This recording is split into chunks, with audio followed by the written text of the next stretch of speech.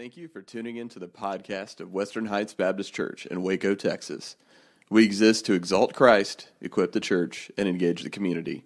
For more info, visit whbcwaco.org. If James was here today and he asked a question, he goes, how many of you are wise?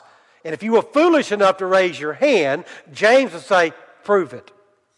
Show it to me by the way you live your life. Show it to me by the way you treat other people. This is what James is trying to say. James is saying that wisdom is something you demonstrate. Wisdom is something you reveal by the way you treat others, by the way you live. He says it's not just the words you say, it's the works you do. James says specifically that we demonstrate wisdom through deeds done in humility. We do it through deeds done in humility. However, there's a wrong kind of wisdom. There's a right wisdom and there's a wrong wisdom. James talks about in verses 14 through 17, he talks about 14 through 16, he talks about a wisdom that is earthly, unspiritual, and of the devil. Did you know there's two kinds of wisdom in the world? There's the wisdom of the world and there's the wisdom of God. James says this wisdom that comes from the world is this way. Look what he says, verse 14 through 16. But if you harbor bitter envy and selfish ambition in your hearts, do not boast about it or deny the truth. Such wisdom, quotation, does not come down from heaven, but is earthly, unspiritual, of the devil. For where you have envy and selfish ambition, there you find disorder and every evil practice. James says that this wisdom is earthly, it's unspiritual, it's of the devil. And he says it brings disorder, it brings problems, it brings chaos, and it brings confusion in your life, in your church, in your relationships. It causes a lot of problems in our lives. This wisdom that comes from the world. Now, we don't want that kind of wisdom. We want a different kind of wisdom. We want a wisdom that comes down from heaven. And this is where James brings home the point in verse 17. James is going to give us 6 characteristics of wise people. So here's what we're going to do. I know y'all are going to love this, okay? I know you. We are going to take a test today. All right? We're going to take a test. We're going to take a wisdom test to see how we're doing with this thing we call wisdom. I failed, by the way, so I just want y'all to know this, okay?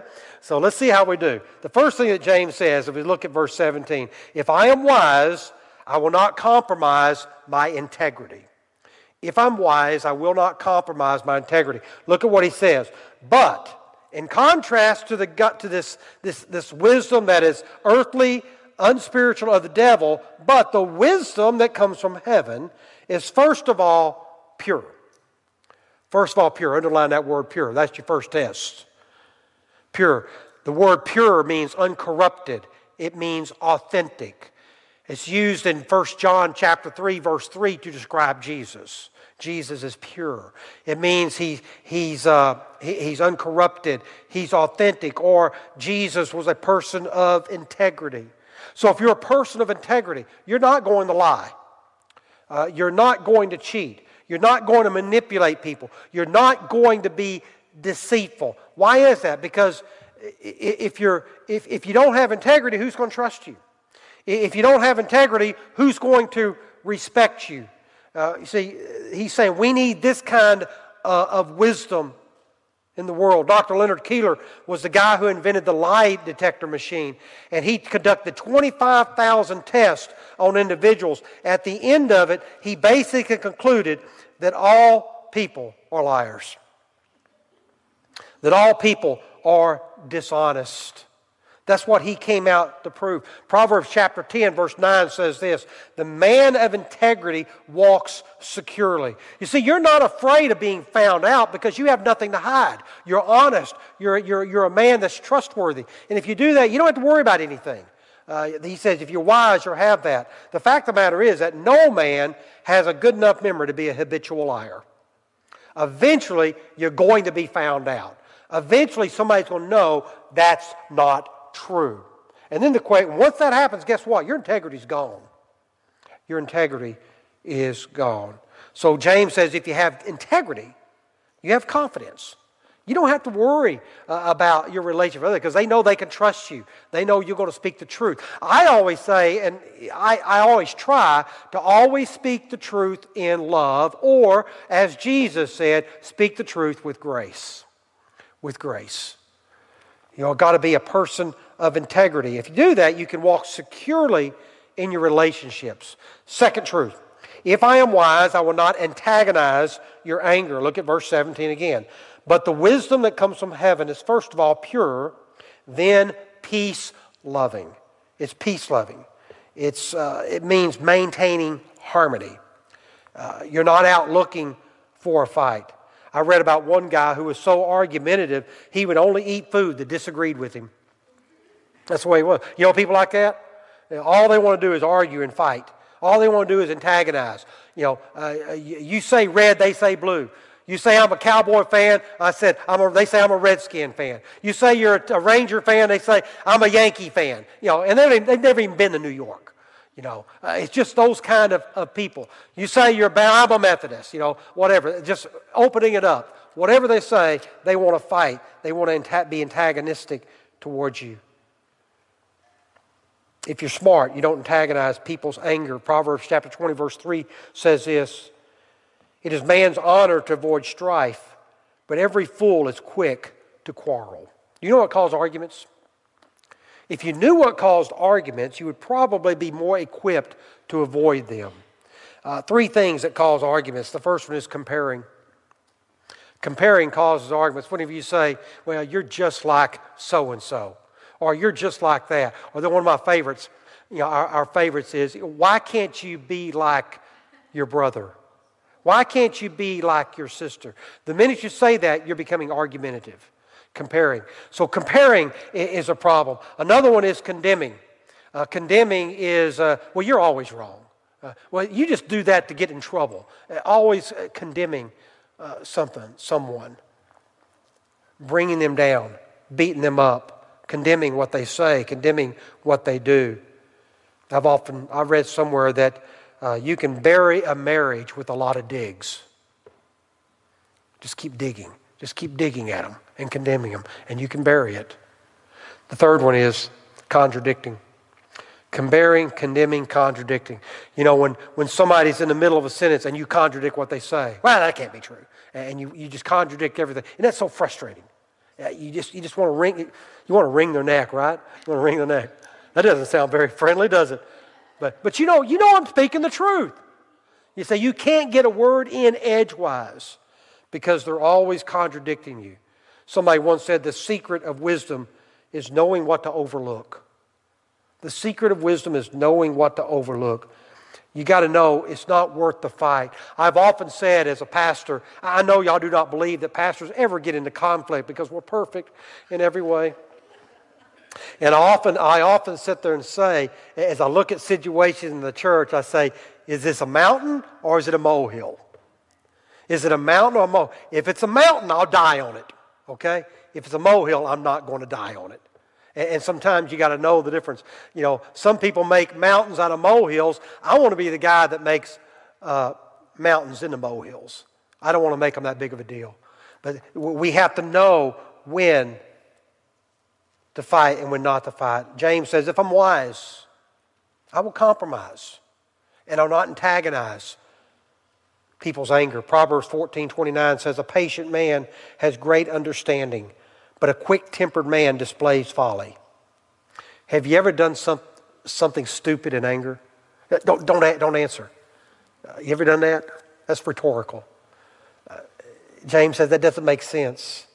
Anger causes mistakes. Matter of fact, Paul was saying in the book of Ephesians, he said, don't let the sun go down in your anger. Why? He says, because then you give Satan a foothold into your life. So we got to be careful, or we don't want to do that. Look at the third one. If I'm wise, I will not minimize your feelings. Look at verse 17. But the wisdom that comes from heaven is first of all pure, then peace-loving, considerate. The word considerate literally means mindful of the feelings of others. See, we often make this common mistake. If you don't feel the way I feel, then my feelings must be invalid or illogical or irrational or silly. Because you don't agree with me, you must be wrong. Your feelings are not valid because everybody should agree with me or everybody should agree with you.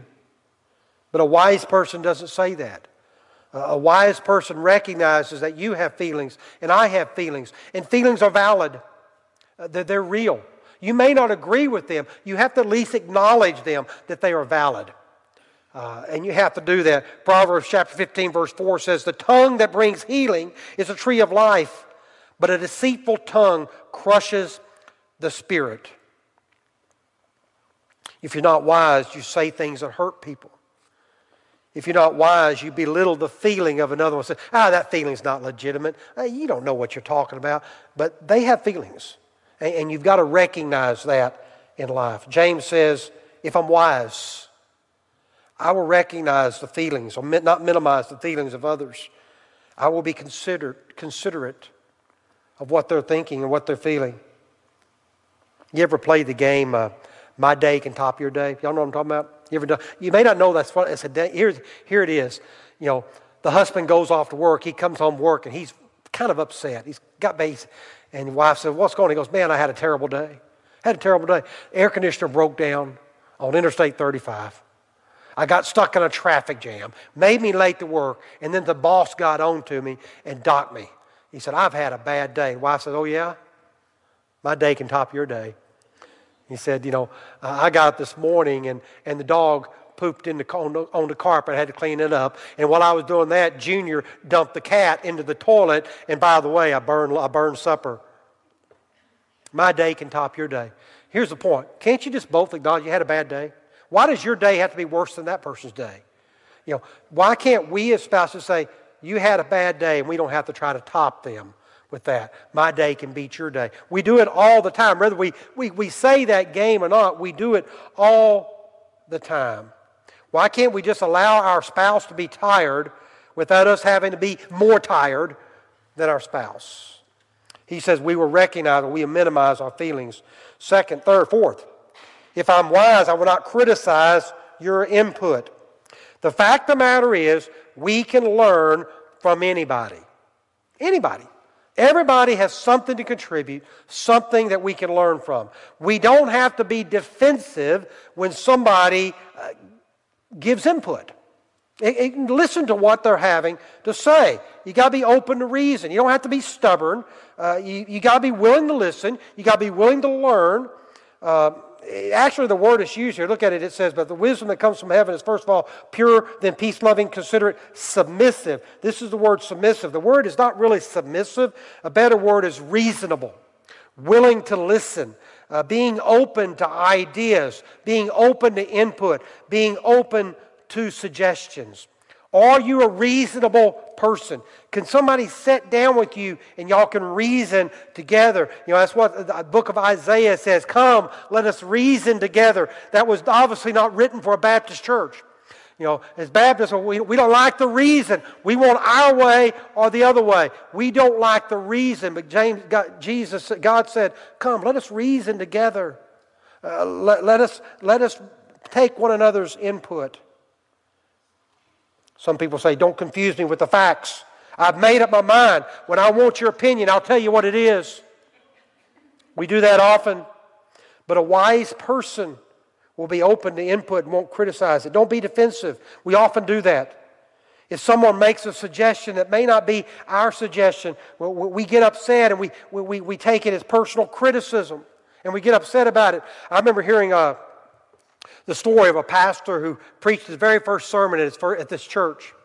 And after it was done, a person came up to him afterwards and he said, "Pastor, that was a terrible sermon."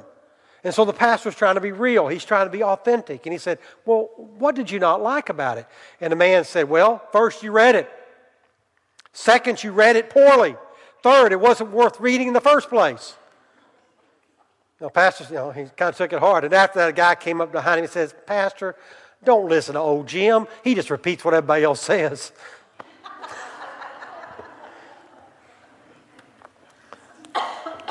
Don't take things personally. Don't do it that way. We got to be open to input. Don't criticize.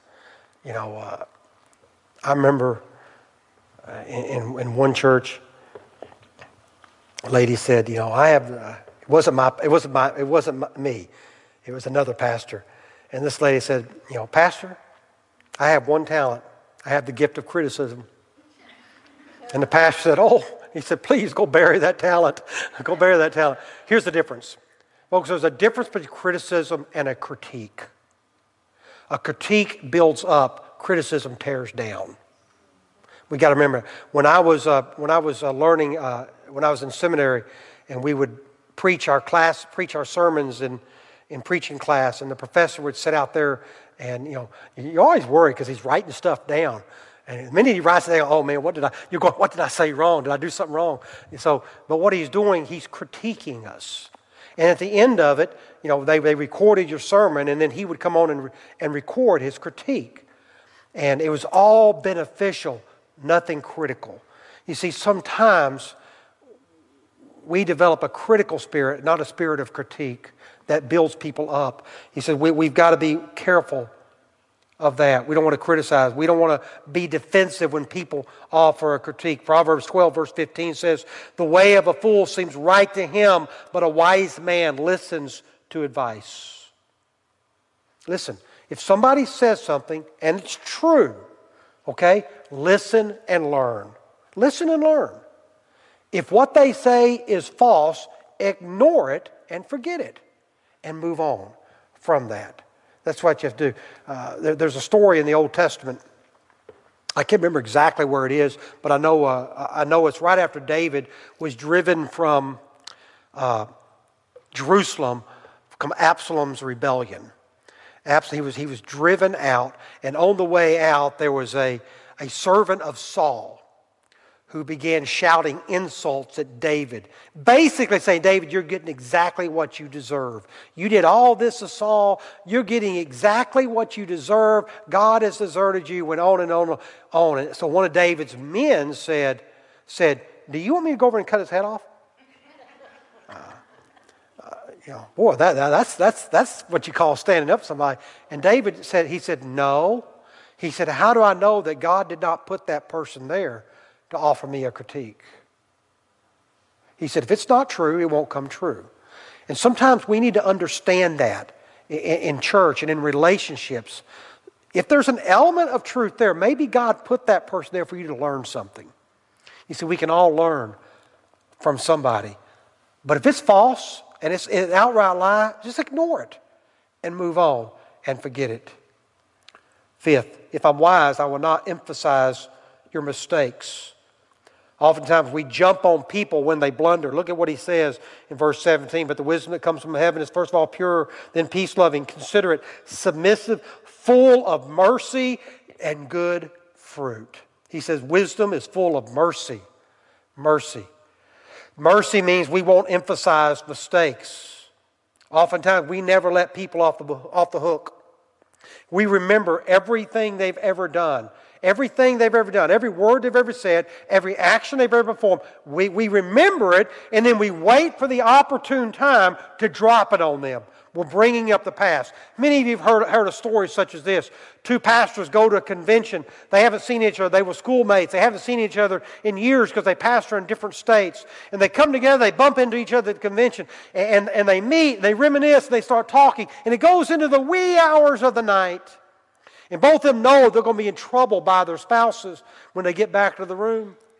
But they dismiss and it goes back. Well, the next day, they bump into each other again. And one of them says, how'd your wife take it? He says, oh man, the minute I walked into the room, she got historical.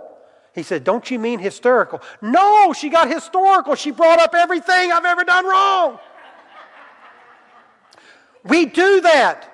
Well, I remember when you did that. I remember when you did that. I remember when you did that. Aren't you thankful? Aren't you glad that Jesus remembers your sins no more? He doesn't keep bringing it up and bringing it up. When Jesus Christ died on the cross for your sins, all of your sins were in the future. He died for your past, your present, and your future sins, and He will never bring them up again. But yet, what do? We who are Christ followers, we bring up every sin, every disobedience, every rebellion, everything that we bring it up upon them. We get historical of people. James says, that's not wise. You got to show mercy. You've got to demonstrate mercy. Proverbs 17 verse 9 says, he who covers over an offense promotes love, but whoever repeats the matter separates close friends. Let me ask you a question. When somebody makes a mistake, and do you rub it in or do you rub it out?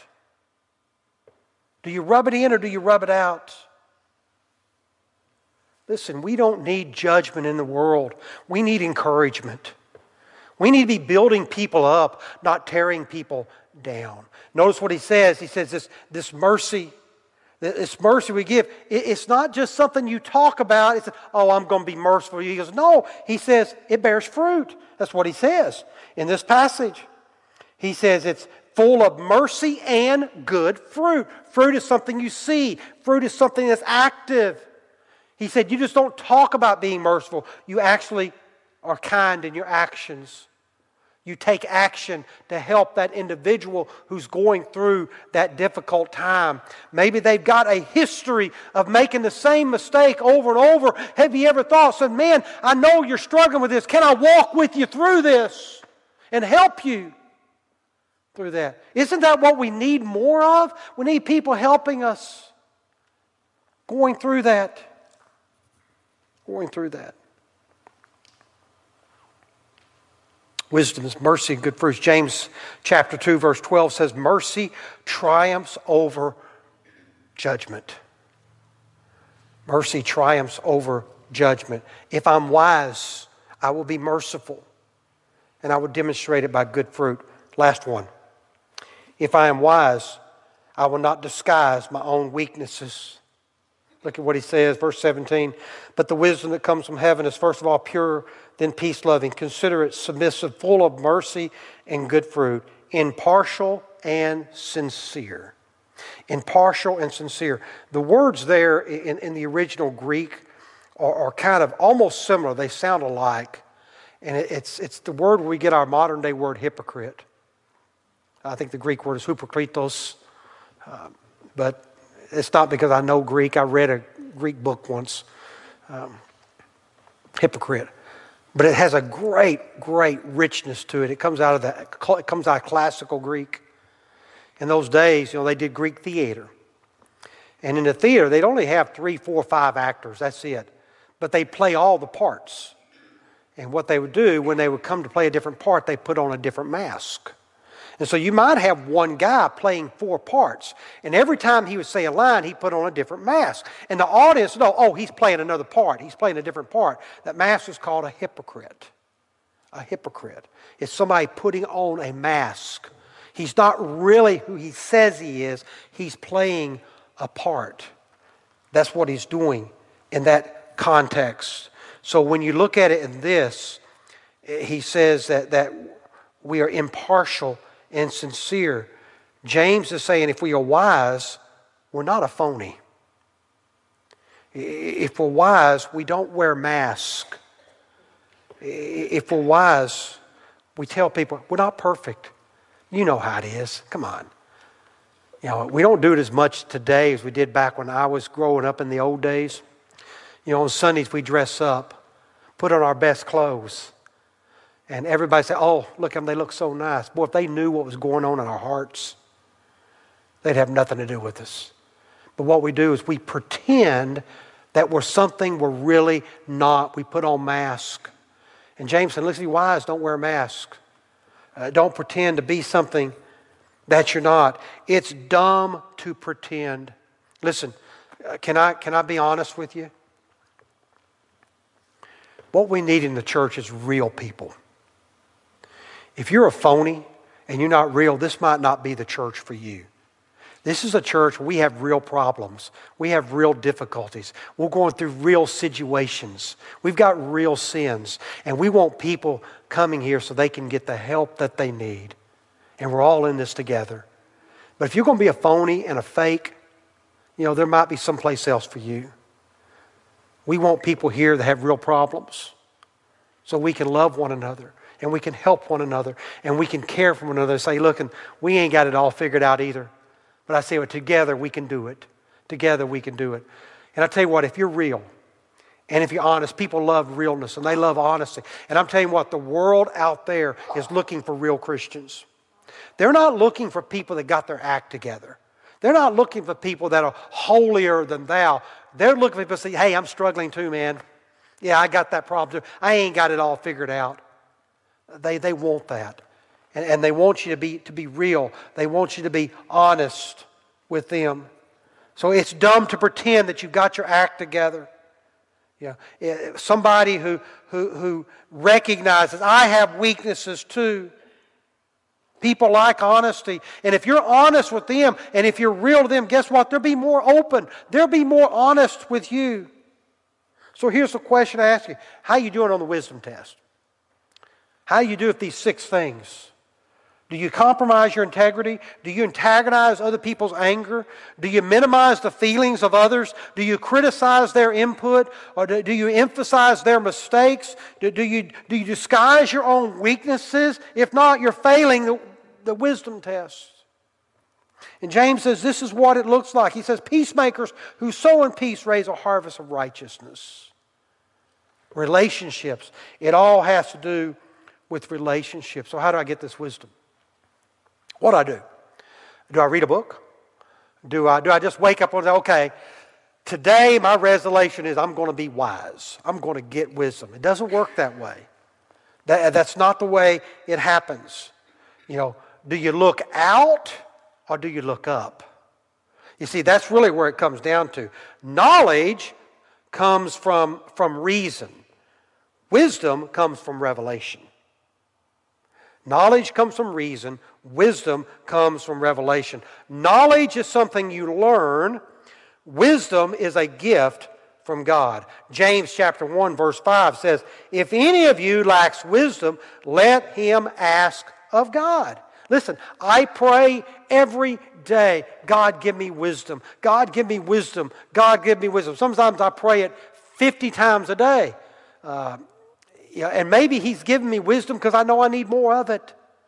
God, give me wisdom. I need wisdom. Man, if you have wisdom and you love people, you're going to be successful in life. I'm going to be successful in life. If you have wisdom and you love people, you're going to be successful. And what does James say? Man, if any of you lacks wisdom, let him ask God, who gives generously. He gives generously. He goes on and says, but you have to believe that God exists. He gives generously. So if you're lacking wisdom, you come to God and you seek it. But let me tell you, it doesn't happen by osmosis. You can't say, give me wisdom. This is what I believe. Give me wisdom, give me wisdom, give me wisdom. That's true. And then God's going to say, what are you doing to get it? You need to be studying His Word. You need to be studying His Word. You need to be praying. You need to be in church, worshiping and serving next to other believers. And as you're putting yourself in that melting pot, and everything's coming together, and the whole time you're praying for God's wisdom, God is manifesting His wisdom in your life.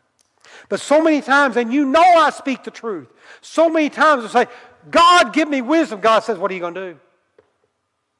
Why would God give us wisdom if we're not going to do anything with it? But we say, God, give me wisdom, give me wisdom. God says, get in my Word. Pray. Get around other Christians. Do that, and I'll give you the wisdom.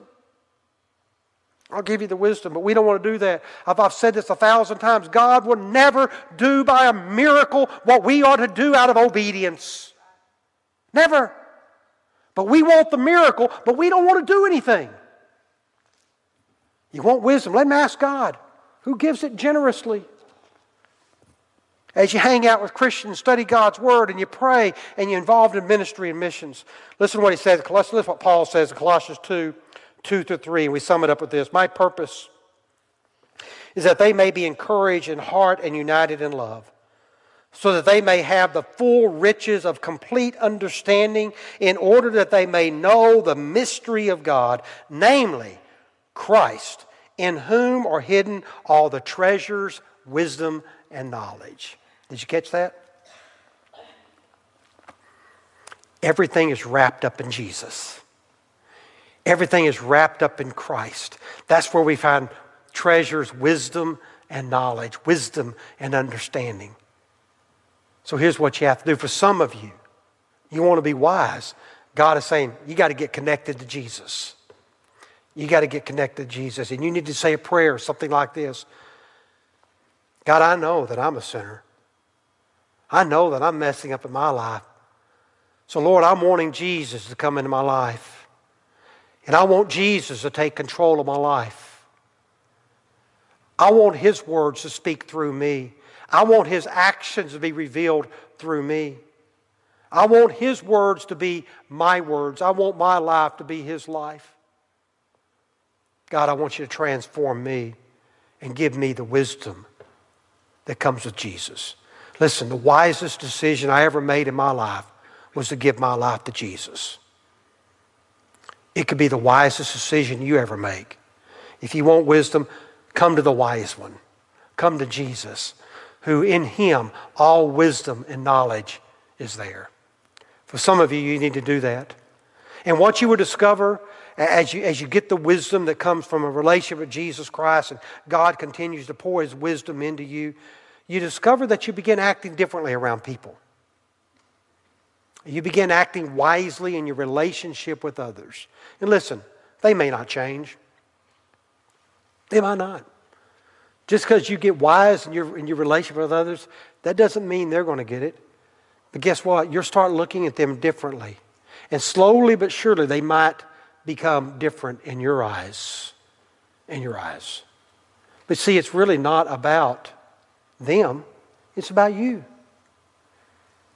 How are you relating to others? Not about how are they relating to you. You ever thought that maybe they treat you like a jerk because you're a jerk? You say, but if you're wise and you begin treating people wisely, then it will begin to permeate every relationship that you have. In a moment, we're going to have a time of response. A time for you to reflect upon what was said, maybe respond to what was said. Maybe there's somebody here, we don't do this often here, because we like to protect our space. Maybe there's somebody you got to go and say, hey, I've treated you badly. And you got to seek their forgiveness. And go say, I have not acted wisely towards you. Maybe you need to do that in this room. And I know but if I do that, everybody will know. I said, so what? Be real. Be real. Who cares what other people think? The only thing you ought to care about is what God thinks. Or maybe there's somebody you got to call. Somebody you need to go to their house and talk to them.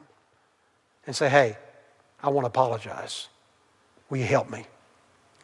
For others of you say, hey, I need a relationship with Jesus. I know almost everyone in here. But I don't know your heart. I don't know why. I don't know. I wasn't there when you said, I'll make Jesus Lord of my life. I wasn't there. So some of you say, I need Jesus. I want the wisdom that's manifested in Jesus Christ to be manifested in my life. For others of you, hey, we need a church home. We need a place we can come, we can serve, we can minister, we can be encouraged, and we can be a part of doing the same thing to others.